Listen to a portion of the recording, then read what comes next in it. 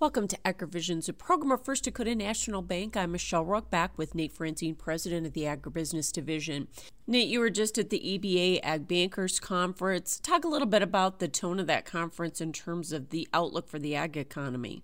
Yeah, it was a great convention as always. Lots of discussion about how our producers are doing and what we see ahead. The overall tone of the conference was agriculture in general is positioned quite strong right now. That's the good news. Probably the other tone that came out of the conference is because of rapidly rising rates, because of inflation, because of a little softening on some of the grain markets, a sense of, probably a little bit more challenges as we look to the year or two coming at us. And so certainly not a sky falling scenario, but a scenario where we really need to be paying attention. A concept that came out that was new to me was called the gray rhino. And the gray rhino is when we see proof of negative things coming at us, but we don't do anything about it. And we want to make sure we're not falling into that gray rhino trap.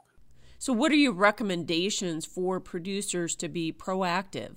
Yeah, I think the best thing producers can be doing today is just looking forward and being very realistic and very cautious. Back to the fundamentals, right? Make sure you're managing things real closely. Make sure you're not taking shortcuts. If you can get 5% better in a lot of areas, you're going to be just fine. But it's doing those fundamental things that get you through. Manage the controllables and manage around the uncontrollables. The other thing I would say is lean on your advisors, whether it's your ag banker or other professionals or people inside your farm operation that have expertise you don't. Now's the time to really be leaning on those kind of folks to talk about what are some things we can do to make sure we're positioned the best we can to be successful as we look forward. Thanks, Nate Franzine with First Dakota National Bank and today's AgriVisions.